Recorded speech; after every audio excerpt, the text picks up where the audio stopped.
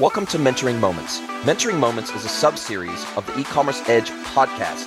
It is composed of clips taken from Jason's one-to-one and group mentorship sessions. Hello, everybody, and welcome to another episode of the podcast. It is my absolute pleasure to welcome Paul Drexler from ShoppyFreaks as our guest mentor of the day. Welcome, Paul. Thanks for having me. Hello, everybody. I'm glad to be here. It's super exciting to have you along for the ride. We've been connected online for a few years now. I've been following your work for a long time over at ShoppyFreaks. And look, you're everywhere. You're on LinkedIn. You do a lot of stuff on Reddit. You're hard to escape. If you work in the e-commerce world, you're a hard man to escape. Why don't you tell us who you are and what you do and give us the elevator pitch? Yeah, done. Yeah, I try to be 100% in a few places instead of trying to spread myself too thin. And I found that with e-commerce, Reddit and LinkedIn are my two best networks to be able to connect with people that actually read my newsletter. Everything else, it's just you're grinding away to reach nobody on some of the other platforms. But yeah, as Jason mentioned, I run an e-commerce newsletter called ShoppyFreaks. And I started it in January 2021. So just past the 3-year mark and just past the 8,000 subscriber mark too. I was very excited. It doesn't matter. It was just a point of pride to break the 8,000 right before New Year's. So I start the new year with 8,000 subscribers, but it's a really niche newsletter. If you're listening to this podcast, it's probably the niche for you because it definitely caters to e-commerce professionals. If you're outside of our industry, the information will probably mean very little to you. But a few years ago, I just found that the bigger publications like The Hustle and TLDR and Morning Brew, great publications, I'll read them, but they were glossing over or not even covering the things that are important to me. I could only read so much about Elon Musk and Twitter every single day in tech news. And I wanted to know about the Amazon and Facebook or Amazon and Pinterest partnership. And so that's the stuff that I try to dial into and just carve out my niches are the e-commerce specific news that no one else is covering. And man, you do a good job of it, and you do talk a lot about it on Reddit and on LinkedIn. And it sounds like you've been doing the digital nomad thing, like myself and my wife, for a while now. You've been doing it a lot longer than me. You've just had a baby girl. I guess she's not a baby anymore, but I saw the first post I think I've seen where you talked about your wife, talked about your girl, and said, "Look, this is who I do all this work for." And you were a digital nomad, travel blogger. You've had a very eclectic life before you ever came up with the whole ShoppyFreaks concept, right? Like you've been a global traveler for a long time. Yeah, I've definitely for the last couple of decades been a digital nomad back when it was interesting to talk about. Now it's like everybody's a digital nomad. You're like, oh yeah, I work remotely. It's, oh yeah, my cousin does too. Pretty much everybody I know does. But going back 18 years ago, talk about how you run your business online and people say, what do you mean you've never met your clients in person before? I'm like, no, I've never met 95% of them in person. If I'm traveling through their city, I'll go out of my way to meet. But yeah, at some point got into e-commerce, never looked back, working for clients, started making everyone else so much money. And I was like, I've got to get some skin in the game, launch my own brands. And I asked myself, like, who is my people? If I'm going to serve an audience, whatever I'm doing, if I'm speaking to them, if I'm serving them with products or content, who are my people? And the answer was very obvious for me. It was travelers. And so 2015, I launched Travel is Life. And that's been my business to see some upside in what I help clients do through e-commerce. Very exciting. And you put out your 2024 predictions edition of ShoppyFreaks recently, and you brought in commentary from a whole lot of different people from a whole lot of different vantage points in the industry. I was lucky enough to get a mention in the 24 edition of predictions for this year, and I was talking about B2B, but you got a lot of submissions. You rounded up from across the internet. There was a lot of prediction posts on LinkedIn, on Reddit, on Twitter, etc., on Quora, etc. And you really seem to, not only through your direct network, but also with your sort of sleuthing ability, you pulled in a lot of predictions from a lot of different angles from across the industry about what was going to happen in 2024. And I wanted to get you on to talk a little bit deeper about that, to discuss some of the predictions that you received and see where we might align on these or where we may have a slightly different take based on our vantage point on the industry. And yeah, so how did you come up with that? Have you done that every single year for ShoppyFreaks, or is this kind of the first year you've done that collective roundup? This is the second year. And the first year I did it, I did reach out to my network and get submissions, but the network was significantly smaller at the time. My newsletter has grown a lot in the past 12 months. And so this is the second, what I hope to be an annual tradition that I do. And I like rounding up. I like doing a mix of getting submissions from my readers, obviously, and then getting things from the internet. I think there was like 50 something this year, including a few late submissions. And it could have been about 200 or 300. But I think with this report and just with the newsletter in general, part of the value that I bring, maybe more than half the value, is in the curation. It's which ones are most important to read. My preference with predictions, I like predictions that you can look back in a year and see if you were wrong or right. I don't like the kind that's, I think it's going to be a big year for buy now, pay later. It's what does that mean? What does big mean? Put a metric to it. So some of the ones that I picked today that I want to discuss with you, and really I'm excited to hear your viewpoint on them. I wanted to go with ones that were a little bit more binary. We can look back and say, that was true, that time was bound, or possibly even more contentious ones in some respects. Sure. Yeah. But I hope to continue this for years to come. I think it's a fun way to, because predictions, trends, the two words are used interchangeably online. And I think when you focus on one, you focus on the other as well, too. So I think through our conversation, through the report, you start to see, hey, where should I start to focus on in 2024? Where should I allocate our resources? And I guess also it gives you, as you rightly point out, a little bit more of a direction of enhanced curation, right? Because when you read these predictions or you read the trends or whatever it might be, you then start to see these are obviously things that are on people's minds already. So why wouldn't I want to tap into the zeitgeist of our industry and pick things that are already resonating and expound on those and dig deep and double click on those versus maybe some of the other options I might have in a given week? Because I know, because I had a newsletter, very difficult, have total respect for you. I know how bloody difficult it is to build up a newsletter following. You know, it's hard to build a podcast following too, but man, newsletters are difficult because there's just so much competition out there. And I 100% agree with you.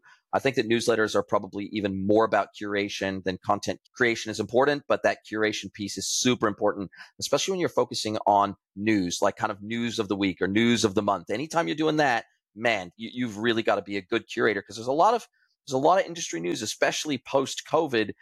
We're getting a flood of industry news every single week, and there's a lot of happenings going on in our industry globally. So hats off to you for building Shopping Freaks to over 8,000 readers now. Massive feat. You should be super proud of yourself.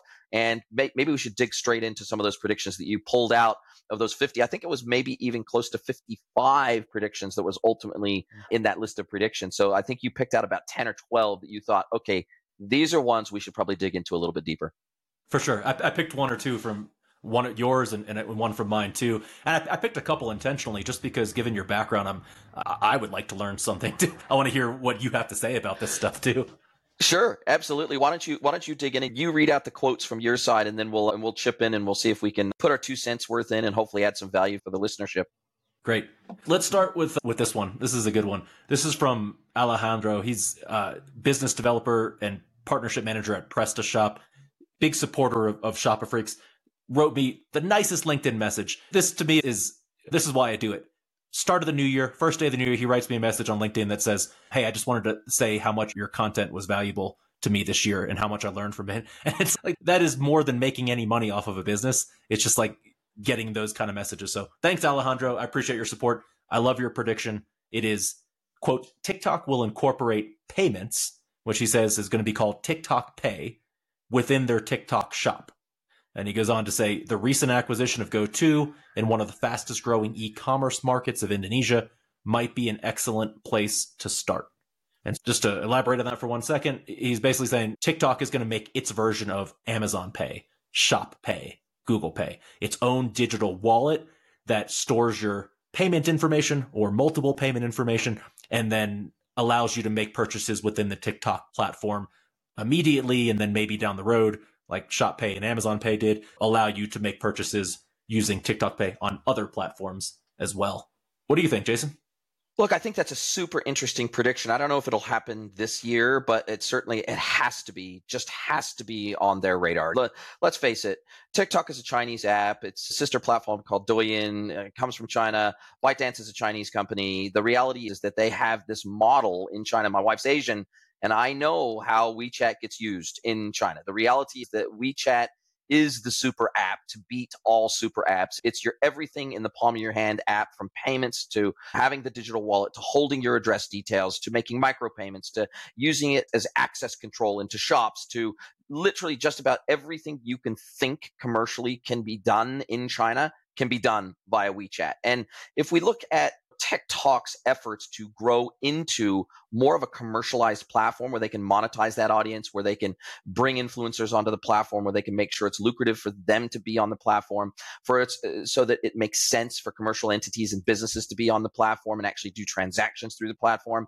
They've really struggled. TikTok Shop has not done well in the United States. They originally pulled out of the United States from anything to do with e-commerce. Now they're coming back into it. Now they're trying to automate the onboarding process for new merchants. They're trying to make it easier.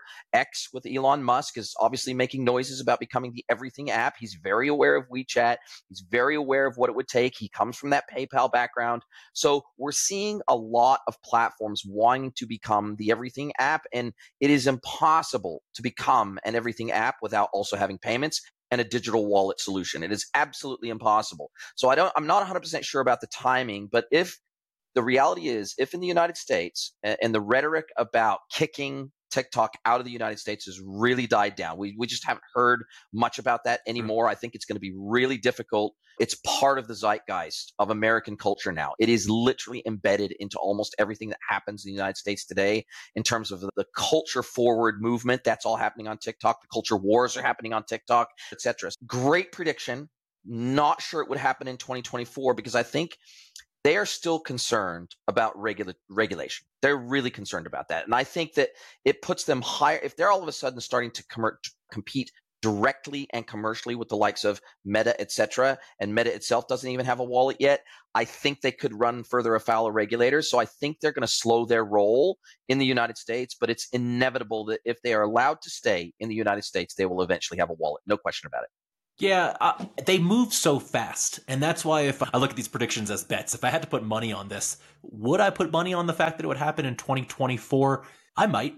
Maybe not a large sum, but I would put some, and only because they have so many other pieces of the pie with money. They already pay creators. They already have the affiliate program. They already have the shop. So they're regularly transacting huge amounts of money all the time between customers, viewers, and creators and whatnot, merchants.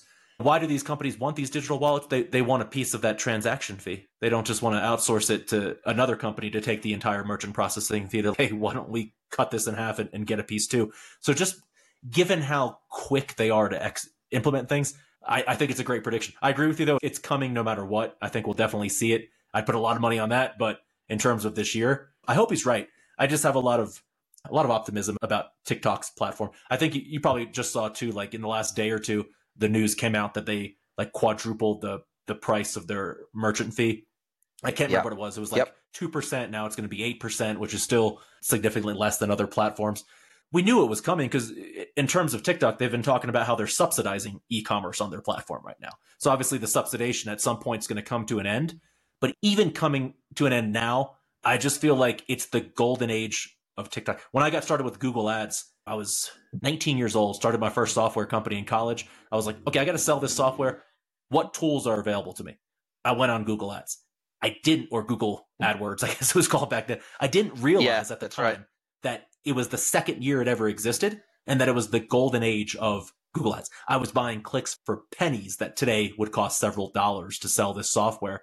And I think back and I'm like, man, if I wasn't so young and just naive and realizing the opportunity that I was sitting in right now, I would have tried to scale it a lot more than I did. And so I compare that to TikTok Shop today. I think TikTok Shop is it's the golden opportunity of being on that platform. In 4 or 5 years, it's going to be saturated and it's going to be a lot more difficult to sell. And who knows what will even be the future of TikTok in 4 or 5 years. But right now, I think if companies are going to allocate budget towards a new channel and they have any type of product that fits well within social commerce, I think TikTok is the move this year. Yeah, I totally agree with you. Look, I don't want to linger on it too long, but I think especially with the ads program and the ads platform in particular, when we think about Amazon came out of nowhere. Sorry, Jason, with their ads platform. And look, I think Amazon has come out of nowhere and now the third largest ad network in the United States after Google and Meta. So look, TikTok, one to watch, no question about it. So speaking of Amazon, that's a good segue. Next prediction, number 2. This is from Daniel, the CTO and co-founder of DRECKSLER. He says, there will be no other big marketplace in the US that gets close to challenging the dominance of Walmart, Amazon, or eBay. And then he expands a little bit and he says, Bold prediction. I agree. But just to back his statement up a little bit, he says, running a marketplace is hard. Many have tried and failed. Players like Walmart, Amazon, and eBay have not only years of experience, they've had many opportunities to try things, fail, reinvent, learn from their mistakes, but also substantial financial resources, infrastructure, and an amazing understanding of the U.S. audience, both sellers and buyers. Players will be coming and attempting to compete with them, but they will fail due to regulatory challenges, lack of experience, or trying to jump onto short-lived trends. And then he adds one more thing. He says, at DRECKSLER, we do not plan on adding any new marketplaces to our software. We are focusing on all of our resources on improving current tools by prioritizing Walmart, Amazon, and eBay. You mind if I tell you my thoughts on that first? Please, you go. I've got my own, and you jump in. Yeah, because I'm with you. I think I agree and I disagree. I agree with him, and I think that no platform will ever get as big in terms of market share as those three. But I don't agree with him in the sense that these marketplaces will continue said dominance that they currently have. If we're just, obviously the e-commerce pie is going to grow. So if we just look at the dollar amounts, GMV, that's going to continue to grow over the years. But if you look at it in terms of market share, I see all three of those companies losing market share over the years. And I don't think it's going to be one player. I think it's going to be death by 1,000 cuts. And I think that expression is really fitting because that expression actually originated in China thousands of years ago. And flash forward to 2024, the death by 1,000 cuts, many of those cuts are coming from Chinese marketplaces like Shein, Temu, Alibaba, JD, ByteDance included.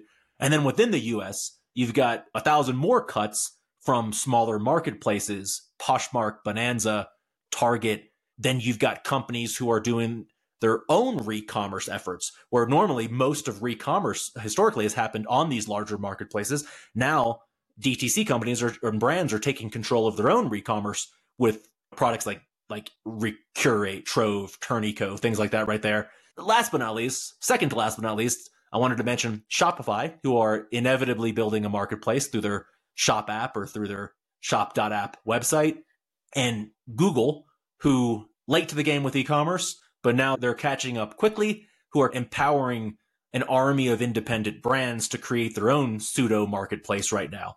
And I don't know, that's my long way of saying in terms of dominance, I don't think we'll necessarily see another Amazon of Amazon's dominance, because I don't think Amazon will ever see that dominance again. I think it's going to start to spread out.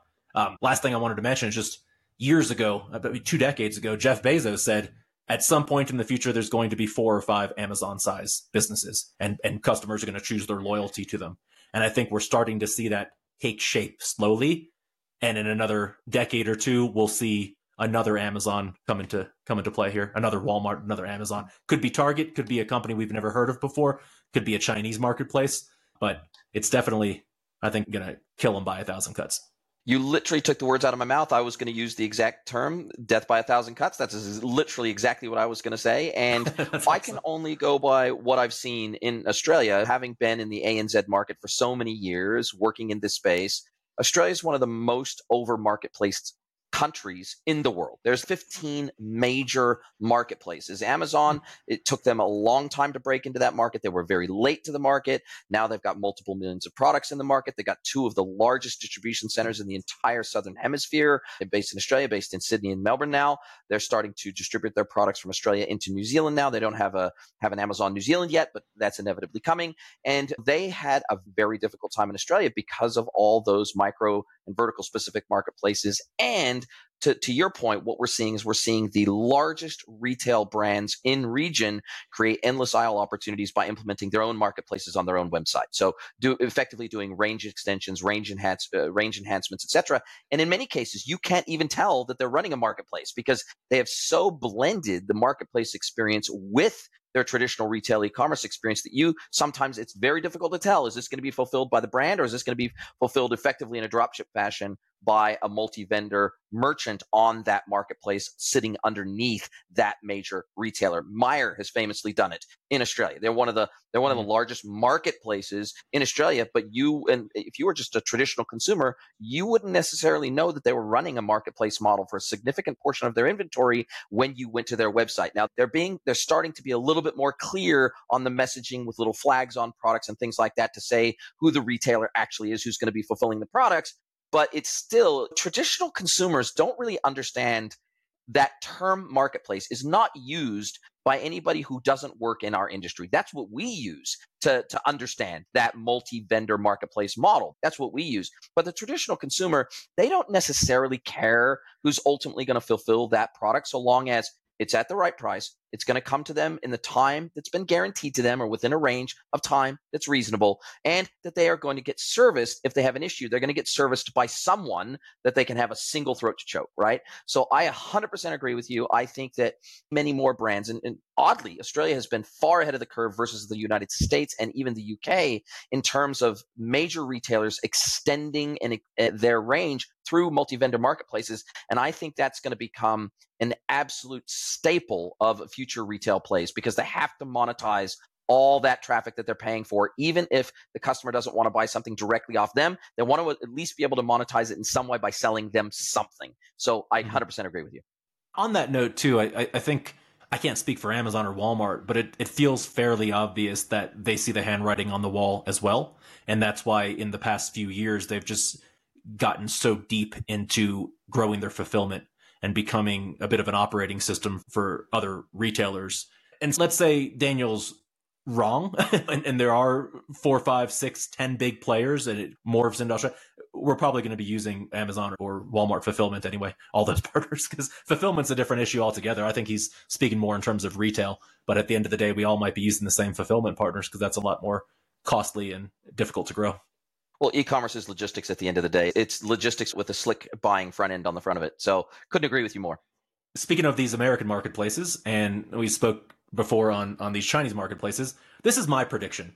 And I might be completely off base, so I'm curious what you have to say about this. But my prediction this year is that the de minimis rule gets revised. Basically, just if you're not familiar with the rule, that's what allows imports of less than $800 per person per day to enter the U.S. without paying import tax. And so rule's been around for a long time. I think it was in 2016, it got bumped up from $200 to $800. But effectively what this rule is allowing is millions of packages a day, consumer packages a day, coming in from Shein and Temu, and customers not paying import taxes on it. So now customers are, in comparison to Amazon and Walmart, any other retailer, there's sales tax, there's profit margin, there's those companies probably imported these products in bulk and paid import taxes on it. But now consumers are buying things without paying sales tax, with subsidized shipping, and getting it relatively quick, or in a sufficient amount of time into the US for what they need. And I don't see that lasting. And so my prediction was, given the impact that Chinese marketplaces are having, these death by 1,000 cuts that we're seeing, I don't imagine it's going to be long before that rule gets revised in some capacity. Do you have any thoughts on that? I would 100% agree with you if China did not have the United States by the balls. And what I mean by that is, when you own $1.5 trillion or something like that worth of US treasuries, you have a loaded gun and you have it pointed right at the American government's head, right? And if they want to be able to continue to sell bonds in the open market, the United States government is running bigger deficits than ever before in the history of the United States. The total debt is ratcheting up to the tune of, I think it's about $1 trillion a year at the moment. They've added $8 trillion, I think, in new debt over the last 4 years. It's just phenomenal. It is phenomenal. And when you think about who one of the primary global buyers of US debt is, and that is China, they have a loaded gun. And if they were to dump those treasuries back onto the open market, it would crucify the US dollar and cause it to fall through the floor tomorrow and probably cease to become the world's reserve currency overnight. China buying US bonds is primarily one of the reasons why the US has been able to retain its reserve currency status despite all the saber rattling to the contrary. So I think what we went through in New Zealand and Australia, where they effectively eliminated the de minimis rule, because we had the same thing. And it was a slightly higher in Australia and slightly lower in New Zealand. It was always around the $400 mark in New Zealand, about the $800 mark in Australia. And what they did is they effectively, in theory, there's a de minimis rule. I think it's down to about $200 now in New Zealand or something like that. But in practice, there is no de minimis rule, because what they have done is they have decided to simply set a total amount of sales volume in dollar amounts coming into the country by a foreign seller. And then at that point, it is their responsibility, not the customer. It is their responsibility to both charge and repatriate local GST, goods and services tax, at 15% in New Zealand. It is up to the seller to levy that tax on behalf of the foreign country where the item is going to, and then repatriate that yearly as part of their tax obligations back to that destination country. And I've even seen that in countries that I have bought off of before. So when I was still in New Zealand, I was buying off of a website called iHerb, IHERB. It's a supplements website. And all of a sudden, when the New Zealand government changed that law, whenever I was going to check out, they would put the New Zealand GST, they would add that to my total, and it would get charged to me because my destination address was a New Zealand address. They would levy the tax just as if I was buying within New Zealand.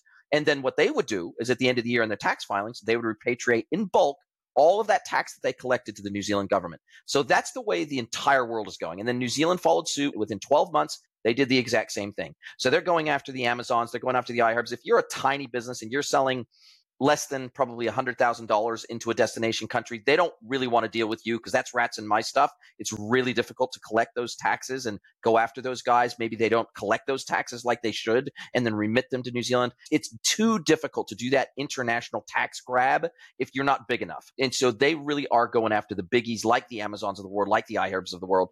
But I think this is the direction that international tax law is going to go, where they're effectively going to say, no, we're not going to collect this tax off of our consumers when it arrives, because that's a pain in the ass. You're going to levy it at checkout. Just you're going to use Avalara anyway, which is what most of these merchants do.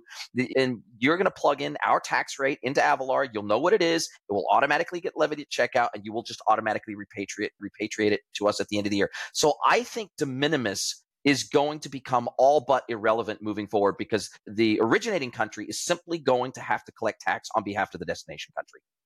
And do you think that's a positive thing? Like in the example you gave of Australia, what was the outcome? Did it even the playing field a little bit for Australian retailers to? Absolutely. And they were crying for it for years. The reality is that Australian and New Zealand merchants have been crying out for that for years, because they were saying, hey, look, all these people are importing all these goods that we actually sell locally. We sell it on the domestic market, but they have an automatic, in the case of New Zealand, they have an automatic 15% price benefit just because they're not paying GST. And in Australia, they have an automatic 10% price benefit because they're not paying local GST. So it becomes all of a sudden now the local companies who are paying GST, they now not only have, so they're effectively losing twice the tax, because to compete with the foreign company, they got to lower their prices by 15%. Plus they have to pay that 15% to the New Zealand government. So the reality is that it was almost like a double whammy. So it absolutely has a leveling of the playing field effect. Where it doesn't have as much of an impact is where stuff is so egregiously expensive domestically versus even paying that additional fee from offshore. Or you're talking about products or ranges that you simply cannot get in country at any price. Then it's less about price and it's more about range and availability, in which case people are happy to pay that extra fee coming in from overseas. Because the reality is, if they had to fly overseas and get that, and even if they got it duty free or whatever it might be, it's pretty expensive to fly overseas and bring stuff back in. So it's still a benefit for them to be able to get those things in country. This is why I'm glad I'm talking to you today, because I was not thinking along those lines. I didn't know the example that you had lived through in Australia. I wasn't thinking along those lines. I knew it had to change. I wasn't thinking about it changing in that way. But now it's making sense thinking about, so earlier this year, Brazil, they had like a $50 cap. They got rid of it, or they said they were going to get rid of it. And everybody has to pay import taxes no matter what the amount, less than 50 included. Then there was such public backlash that they backpedaled that.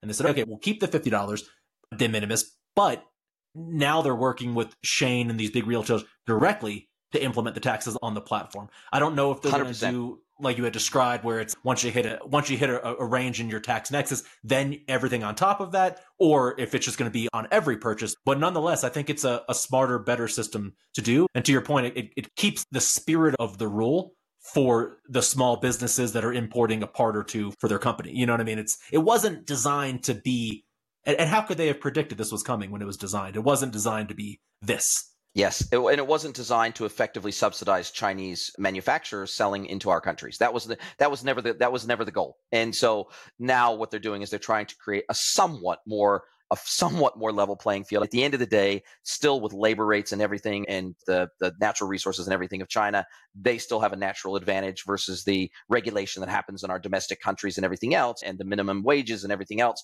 They still have massive advantage anyway. However, it's definitely a much more level playing field than just open slather with a de minimis rule that covers just about everything coming out of China. Great. Thank you. That's really valuable information. I'm going to change my thoughts about it this year too, based on that comment. I know. Love it.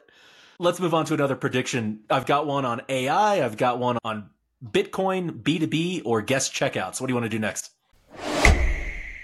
Hey team, I have a big favor to ask you. Please pause this episode and send the link of this episode to someone you know that you think would enjoy this content. Really appreciate you spreading the word. This is how we grow. We're not a Joe Rogan. We don't have big, massive advertising budgets, but we absolutely want to grow. We want to get the learnings from all of these episodes out to as wide of an audience as possible, and we need your help to do it. Thank you, and now back to your listening.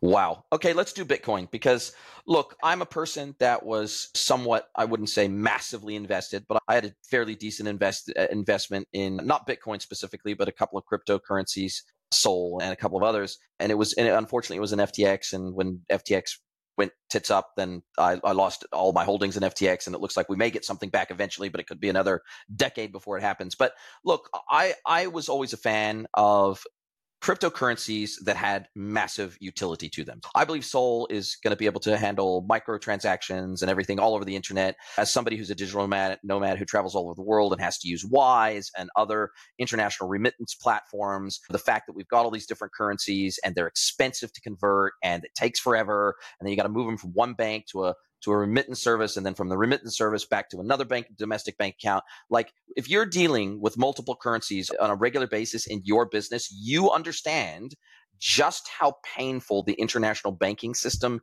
is at its core. It's slow, it is expensive, it is archaic. You got to try to use IBANs and SWIFT, and it's a nightmare. It is an absolute nightmare. So from a cryptocurrency perspective, I see the utility in cryptocurrencies just from a remittance and transmission of funds perspective. The fact that it's virtually instantaneous, wallet to wallet, like peer-to-peer payments are seamless and easy and bypass the traditional banking system. There are just so many benefits to the blockchain, full stop, even outside of cryptocurrencies. I think they will become the norm. Unfortunately, I think that sovereign countries with sovereign currencies and their own fiat currencies, they're never, ever going to let major cryptocurrencies to usurp their right of issuing fiat by their central banks. And so therefore, that's why they're pushing so hard for CBDCs, central bank digital currencies. They're pushing super hard for that. It's going to all of a sudden remove sovereignty. I hope those initiatives fail everywhere in the world. I hope citizens rise up and fight against that, because it removes basically any sovereignty you ever had over your own money. It becomes programmable money, programmable by the state. They can instantly apply interest rates. They can automatically apply penalties if you don't spend the money. They can expire the money after a certain period of time. There's so many negatives for the citizenry of central bank digital currencies. I really hope we don't, as a global society, go down this path. But I think that there are massive benefits to cryptocurrencies. But I think that based on what I'm seeing in the market, that the implosion of FTX and all the grift that was happening in NFTs, blockchain, crypto, I think that set back the adoption of cryptocurrencies by about a decade. Now, that my bet changes slightly the moment that the US government and the Securities and Exchange Commission allow crypto to be traded as an ETF. Now, that's being talked about already right now for Bitcoin, et cetera. Almost all bets are off. If your average retail investor can invest in a legal way into cryptocurrencies via their standard ETFs that they would through their online brokerage of choice, that all of a sudden creates a vector for demand that we have never seen before, because it's always been a little bit difficult, a little bit painful to buy and sell cryptocurrencies. Now, if we can trade cryptocurrencies as if they were just another security, that is a game changer. So I think that the adoption of crypto has been set back by about a decade, but it depends on the regulatory environment that emerges over the next 12 to 18 months. I'm hedging my bets on that one. On that note, here was Trey Cobb, investor at upper 90s prediction. He said, Bitcoin approaches new all-time highs. Given everything you just said, I think ETF being a big reason, a big proponent of why it could reach an all-time high. Do you see it, Bitcoin specifically? Because really the market still follows Bitcoin to a degree. There's some breakout winners here and there, but as a whole, the market follows Bitcoin. So do you see Bitcoin reaching an all-time high in 2024? Oh, man, that's a tough one. I don't think it'll happen in 2024. Again, there's massive regulatory hurdles, and it looked like if we were watching some of what the SEC was saying, they made it sound like an ETF was potentially right around the corner. It's recently hit some new hurdles. There's some big question marks around when or if the SEC will authorize this and what that might look like and what shape that may take. And even if it happened tomorrow, I think there's still a lot of reticence by retail investors to jump in whole hog after what they saw when we went from 65,000 or whatever it was down to 20,000 or whatever it was with Bitcoin from the high to the low. I think that put the fear of God in a lot of retail investors. So I think even once the ETF comes out, I don't think it's going to be boots and all by every retail investor overnight. So I would say my call is no, it will not hit new all-time highs in 2024. Okay, good, because I'm going to challenge you on this. I'll take the opposing view. I think it is. Great. All right. Right now, Great. it's hovering between 44 and 46. All-time high was like 68,000. 65 or 68, yeah. Yeah, 68. And so I'm going to give you three reasons why I think it's going to happen in 2024.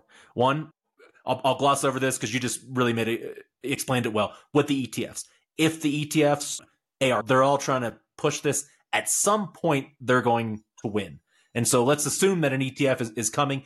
If it comes in 2024, that's going to be one big factor to push up. I don't think retail investors are really going to move the needle. I think what's going to tip the needle is going to be the institutional investors.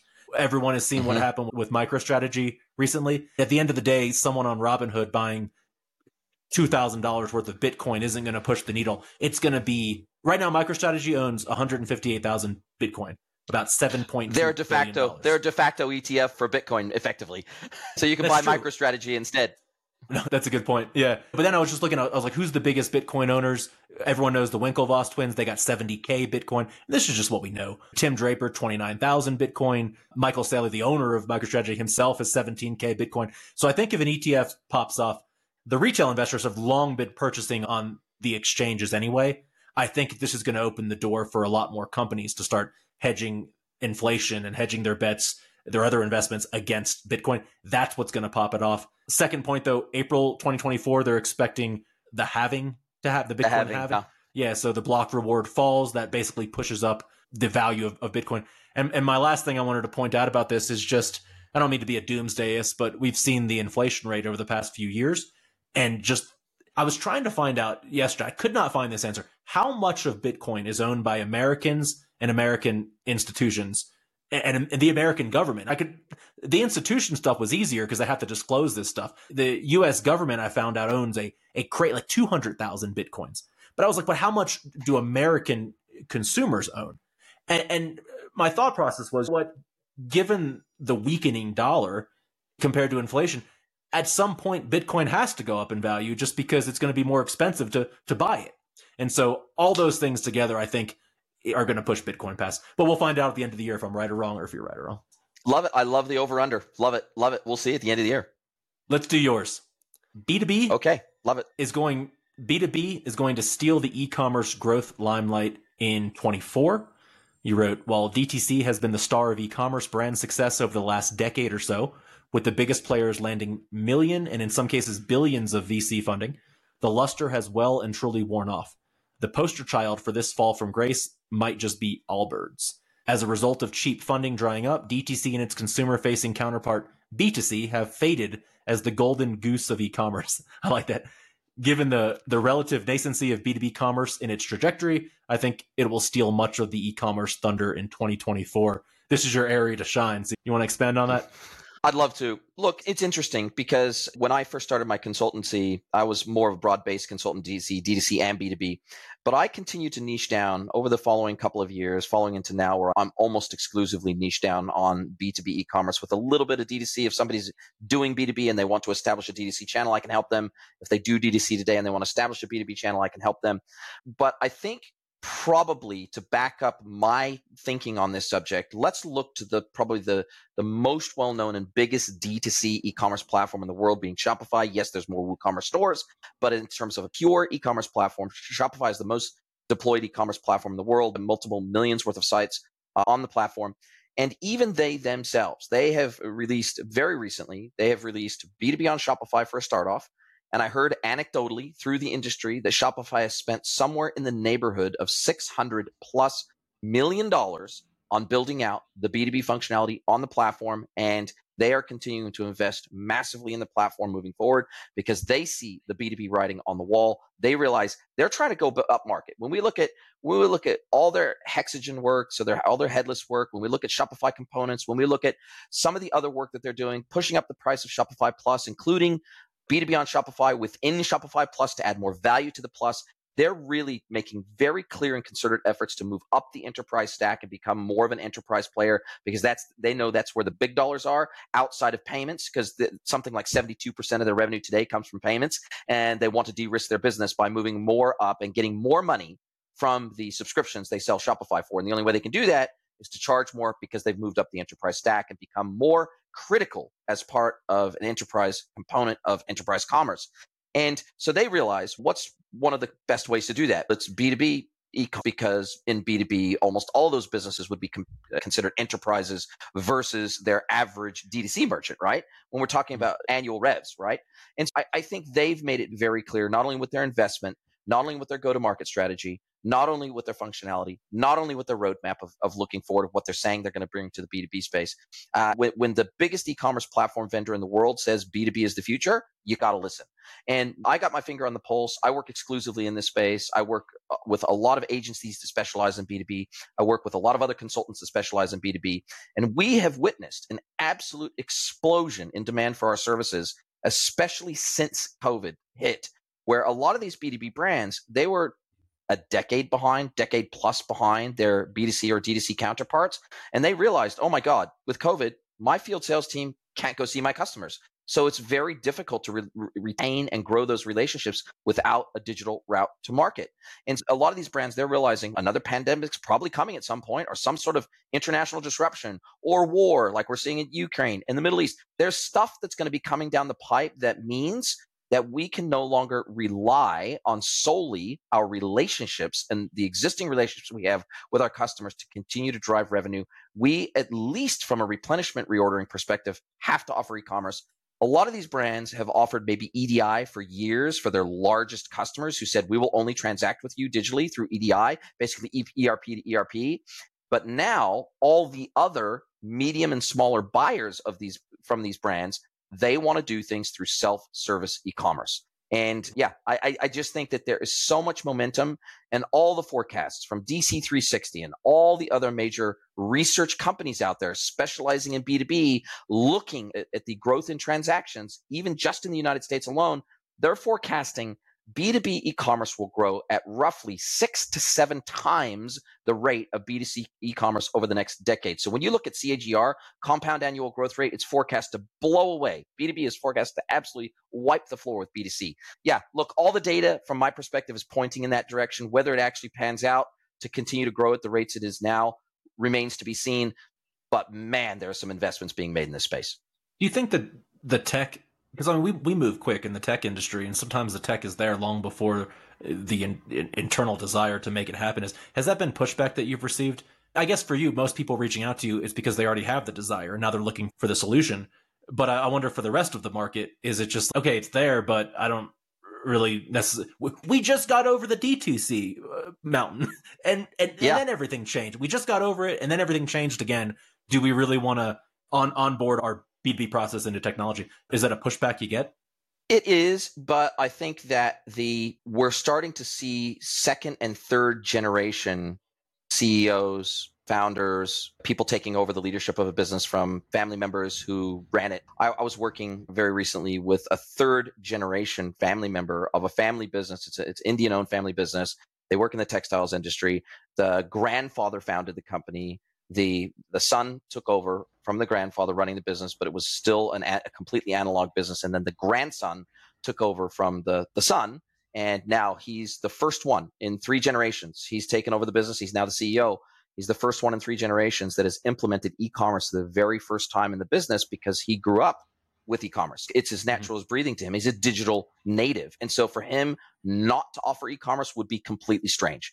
And his buyers, his B2B customers, in many cases, are 2nd and 3rd generation B2B buyers. They've taken over their parents' and grandparents' business, and so they expect to be able to transact digitally with the sellers because they grew up as digital natives. And so slowly, as people are either literally dying and leaving businesses, or they're retiring and passing on their businesses to their progeny, we're starting to see that groundswell, that ground up demand for e-commerce increase at a great rate of knots. And it's just the attrition thing. I think once you get to a place where only digital natives are running these B2B businesses, it will automatically just happen as a function of this is how we do business today. That makes sense. The ones that get left behind are either just going to be merged or acquired at some point, or go out of business. Or go out of business. You're right. I see the same thing happening down here in Ecuador. Just with tourism, it used to be you go into the jungle, because we spend a good part of our year in the Amazon jungle here in Tena. And it used to be if you want to rent a hotel, you show up at the hi, do you have any space for that? The idea of going on the internet, the idea of being on booking platforms was foreign. But now the younger generation is taking over their parents, their grandparents' businesses down here too. So I see it on a completely different field altogether. I see the same thing happening all over the world. That's, in essence, it's also e-commerce, right? They're doing digital commerce with selling these rooms, selling their bookings on the internet. So it's a younger generation's game now. And sure, there are still some elderly people running these businesses, especially in legacy verticals, which a lot of times these B2B verticals are massively legacy, where they just had no even concept of thinking, well, I have a monopoly in my space. I have the relationships with all the buyers.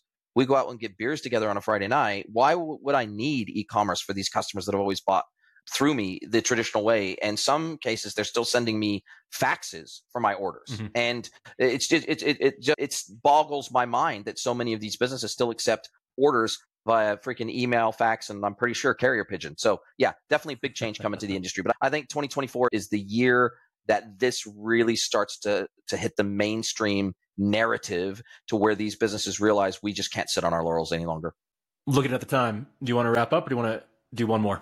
Let's do one more. I got time for one more. Let's do one more, and I'll let you lead out with the answer, and then we'll close on that one. Sounds good.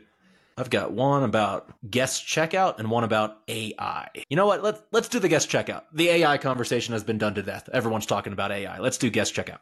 100% agree. 100% agree. Okay. Soups Ranjan, CEO of Sardine. He says, you know what? I like this prediction because this I pulled from his LinkedIn.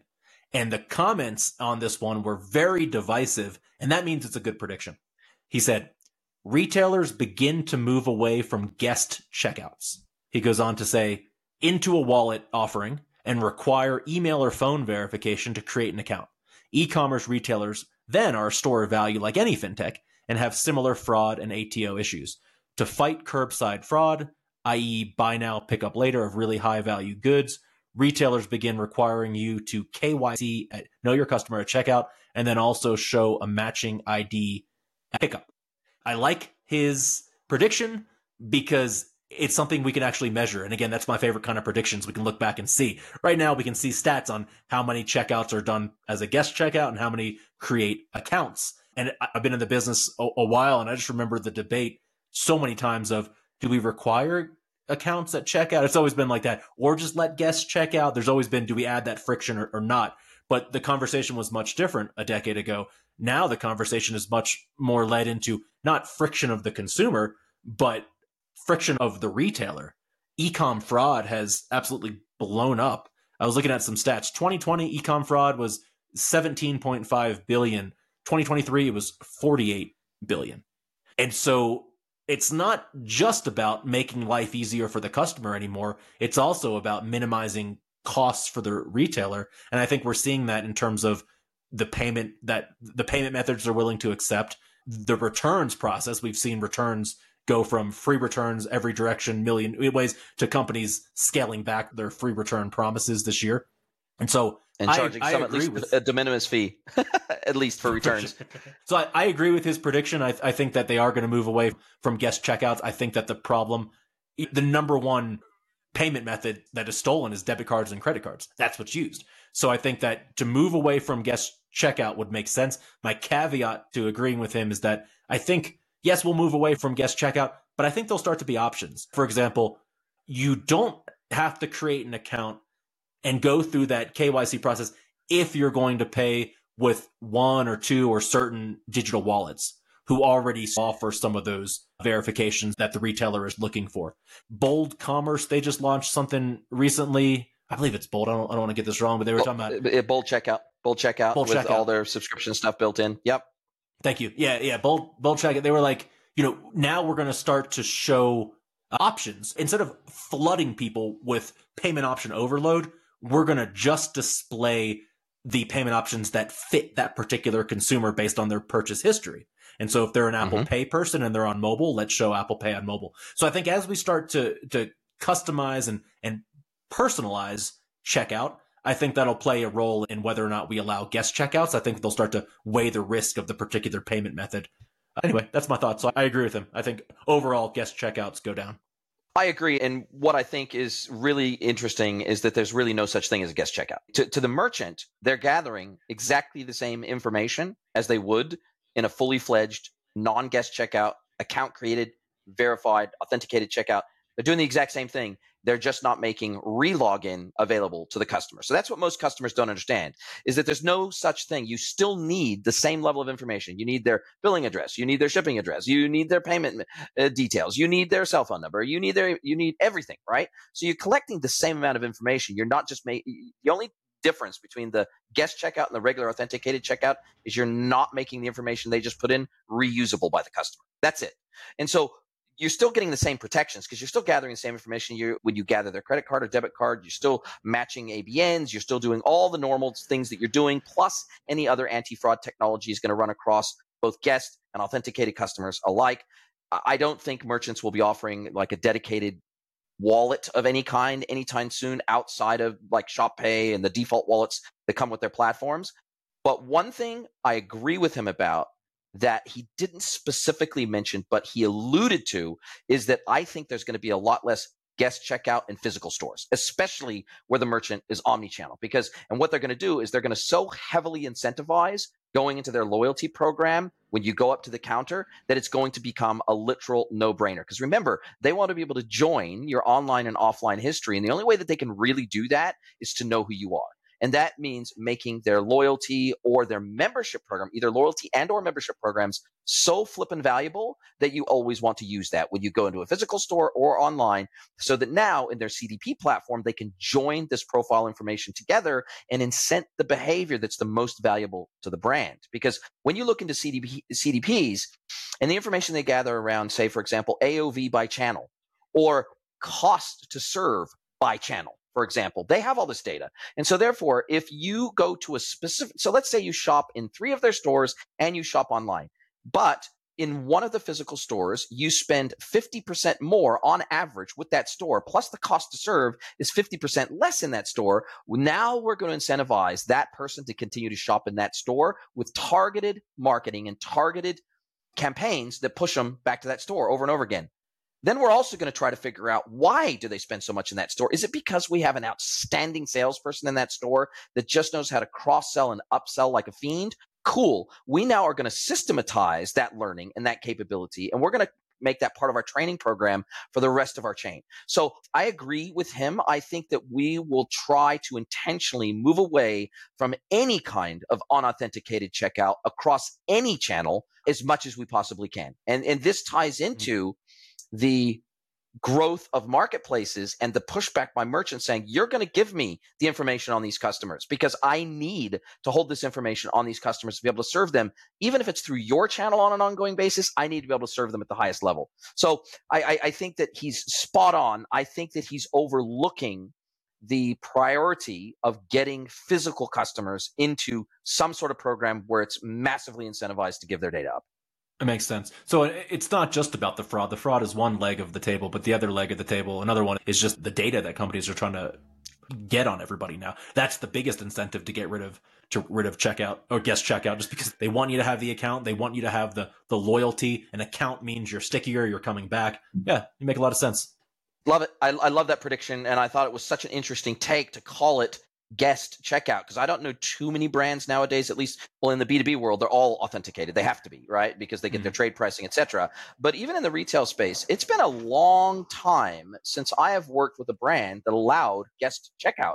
Even though I was working agency side and I was working with a lot of retail brands, most retail brands already don't allow guest checkout, or it's hidden, or it's harder to find, or it's harder to access than the traditional workflow of creating an account, creating your password, and then going ahead and checking out. Yeah, I think guest checkout is largely going away from retail. And I think that consumers, for all the bluster about worry about privacy, they care about they care more about convenience and service than they do about privacy. Otherwise, we wouldn't carry around one of these with us in our pocket every single day.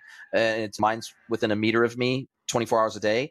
I think if consumers were really that concerned, they wouldn't press yes on accepting cookies 99.9% of the time, Sure. and we wouldn't carry this around. So I love his take on it, but I think it goes even one step further than what he said. Yeah, good point. I don't know if you were in the U.S. at this time, but Radio Shack back in the days, people used to complain and joke about how you'd walk in to buy a set of batteries. They'd be like, "Great, what's your address?" And it's like, what? Yeah. I mean, for as behind the times as Radio Shack was, towards the end, they were ahead of the times in some ways in terms of really understanding and knowing their merchants. Down here in Ecuador too, I was so surprised the first time I was like trying to buy something. What's your ID number? What? It's like every purchase takes. I'm just trying to buy a cup of coffee. Do you really need all this information on me? Different reasons for doing it down here, but nonetheless, Correct. I see the world moving in that direction for sure. Yeah, it's the same here in Mexico. Oftentimes we have to give our RFC number, which is our tax ID number. We have to give our CURP. We have to give our residency ID.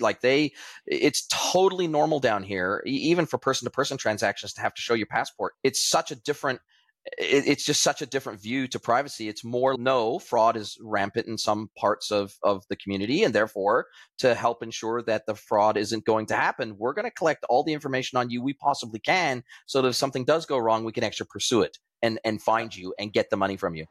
And again, I think we'll start to see some of this know your customer strategies employed by the wallets themselves. On the point of guest checkout being less frequent, just with Shop Pay becoming the de facto way to make payments on the Shopify platform, we're seeing platforms leaning towards having their own digital wallets. And so it'll be up to them at that point to start to know the customer, just as a fraud protection of being on Shopify in the first place. So I think all these things collectively, you're probably right. The days of little checkbox that says check out as a guest are probably coming to an end. Couldn't agree more. Paul, This has been a fantastic session. I think we may have to do a mid-year roundup and see how these predictions are progressing, and then do an end-of-year roundup at the end of 2024. Maybe we're going to have to make this at least an annual thing, if not a biannual thing. This was great. I learned a lot. I knew I was going to. That's why I was excited to do this with you. So thank you very much for recording this with me. It's my absolute pleasure. And look, you've got your finger on the absolute pulse, putting out the Shopper Freaks newsletter and literally looking at hundreds of news articles a week. And I have such respect for you again. And what I'm going to do is, whenever I have a guest on like you, I always turn the microphone over to them. I let them ask me one question, any question they like. So apart from these predictions, Paul from Shopper Freaks, what is your question for me today? This is a tough one. I wish I was prepared for this. I have so many questions about e-commerce that I always like to drop it in it. Spur of the moment questions. It can be personal or professional. Okay. Do you have any sense of what's coming down? Since we're both in Latin America, what do you see on the radar for, like, here in Ecuador? We're still somewhat behind a lot of our neighboring countries. Like, Colombia is more advanced. Brazil is moving to the top of the leaderboard in terms of e-commerce in general, whether in Latin America or not, just on a global scale. And so I'm here. I'd love to make sure that I am able to take advantage of opportunities in Latin America that come my way. Where do you see the market changing, maybe just in the next 12 months? Yeah, and look, this is such an interesting question. I love it. So Mexico, in terms of e-commerce as a percentage of total retail, is where New Zealand was pre-pandemic. So pre-pandemic, New Zealand was sitting at around 9% e-commerce penetration. Mexico is currently at around 9% penetration. It depends on the source of data, but it's anywhere from 9 to 11%. So we're still, it's almost insignificant in this country. And when we look at who the biggest online retailers in this country are, they're all marketplaces. We've got Amazon, we've got Mercado Libre, we've got Coppel, and then rounding out the biggest retailers in the country, it's grocery. every single major grocery chain in this country offers e-commerce, and actually a very bloody good e-commerce experience with delivery to your door and delivery very cheaply. So through what? I'm sorry, through what marketplace are they using? Their own. No, so they're doing their own e-commerce with their own. They have their own driving network. They have their own driver delivery network using personal cars. Amazon will deliver. They also have their own delivery network, and they have their own delivery system and platform that drivers can log into, almost like an Uber system, and they can go and they can pick up parcels. And I have had Amazon deliveries come to my door up till 9 p.m. at night. It is phenomenal, and they can find you. No matter where you are, they can find you. It's phenomenal. I think because the marketplaces got their hooks into these countries before the traditional retailers got into e-commerce, like they were just so far ahead of everyone else that it's going to be hard for D2C and B2C, the traditional retailers, to have a direct-to-consumer model outside of the major marketplaces. Very difficult. The one exception to that is B2B. So it's very difficult to set up an importation business in Mexico if you want to get an import permit. Very difficult. So you can't just flood the country with cheap Chinese imports. Very difficult to do because they want to protect their local economy and their local manufacturing base. So they're going really hard at that. So I think where the opportunity is, because you don't have to necessarily go through the red tape and the politics, is that B2B channel. I believe B2B e-commerce has a much better chance of growing fast here outside of the marketplaces than your traditional D2C and B2C business. And I expect that to play out over the next couple of years. I think Amazon and Mercado Libre are just going to absolutely dominate the growth in LATAM for the force. And there's also other local regional marketplaces like Mercado Libre that I think are doing a pretty good job holding their own as well. They already have high trust and already have a lot of customer data through their local customer databases that they can tap into to make it easy to buy through them, and access to local IDs. That just the trust factor is such a big deal in LATAM. And I'm sure you're seeing that too, that if you have a very large local marketplace that kind of has access to just about everybody's ID in the country to make it easy to onboard them into the platform, that trust factor goes through the roof, and it just makes it so easy for consumers to adopt their services. So that's what I expect to see. You reminded me of looking back at just the evolution of the internet in Latin America. A lot of people's first interaction with the internet was through a mobile phone. They completely skipped the generation of let's use a desktop computer and go to a laptop computer. And so in these countries, the internet really started at an app-based level for them. And so I compare that to what you were talking about marketplaces too. In a sense, they're skipping over the small, tiny D2C websites that eventually get swallowed up by the larger marketplace. They're just coming in from day one, just like mobile did. Brilliant. Yeah, you're absolutely right. In my own experience too, I'm seeing everything you described. So thank you. It's amazing. Paul, absolutely love your work. I'll put links to your LinkedIn profile and also to Shopify Freaks and everything in the show notes. I super appreciate your time today, and I cannot wait to do this again, my friend. If you'd like to get mentored by Jason for free, head over to greenwoodconsulting.net, scroll to the bottom of the page, and click Get Mentored by Jason.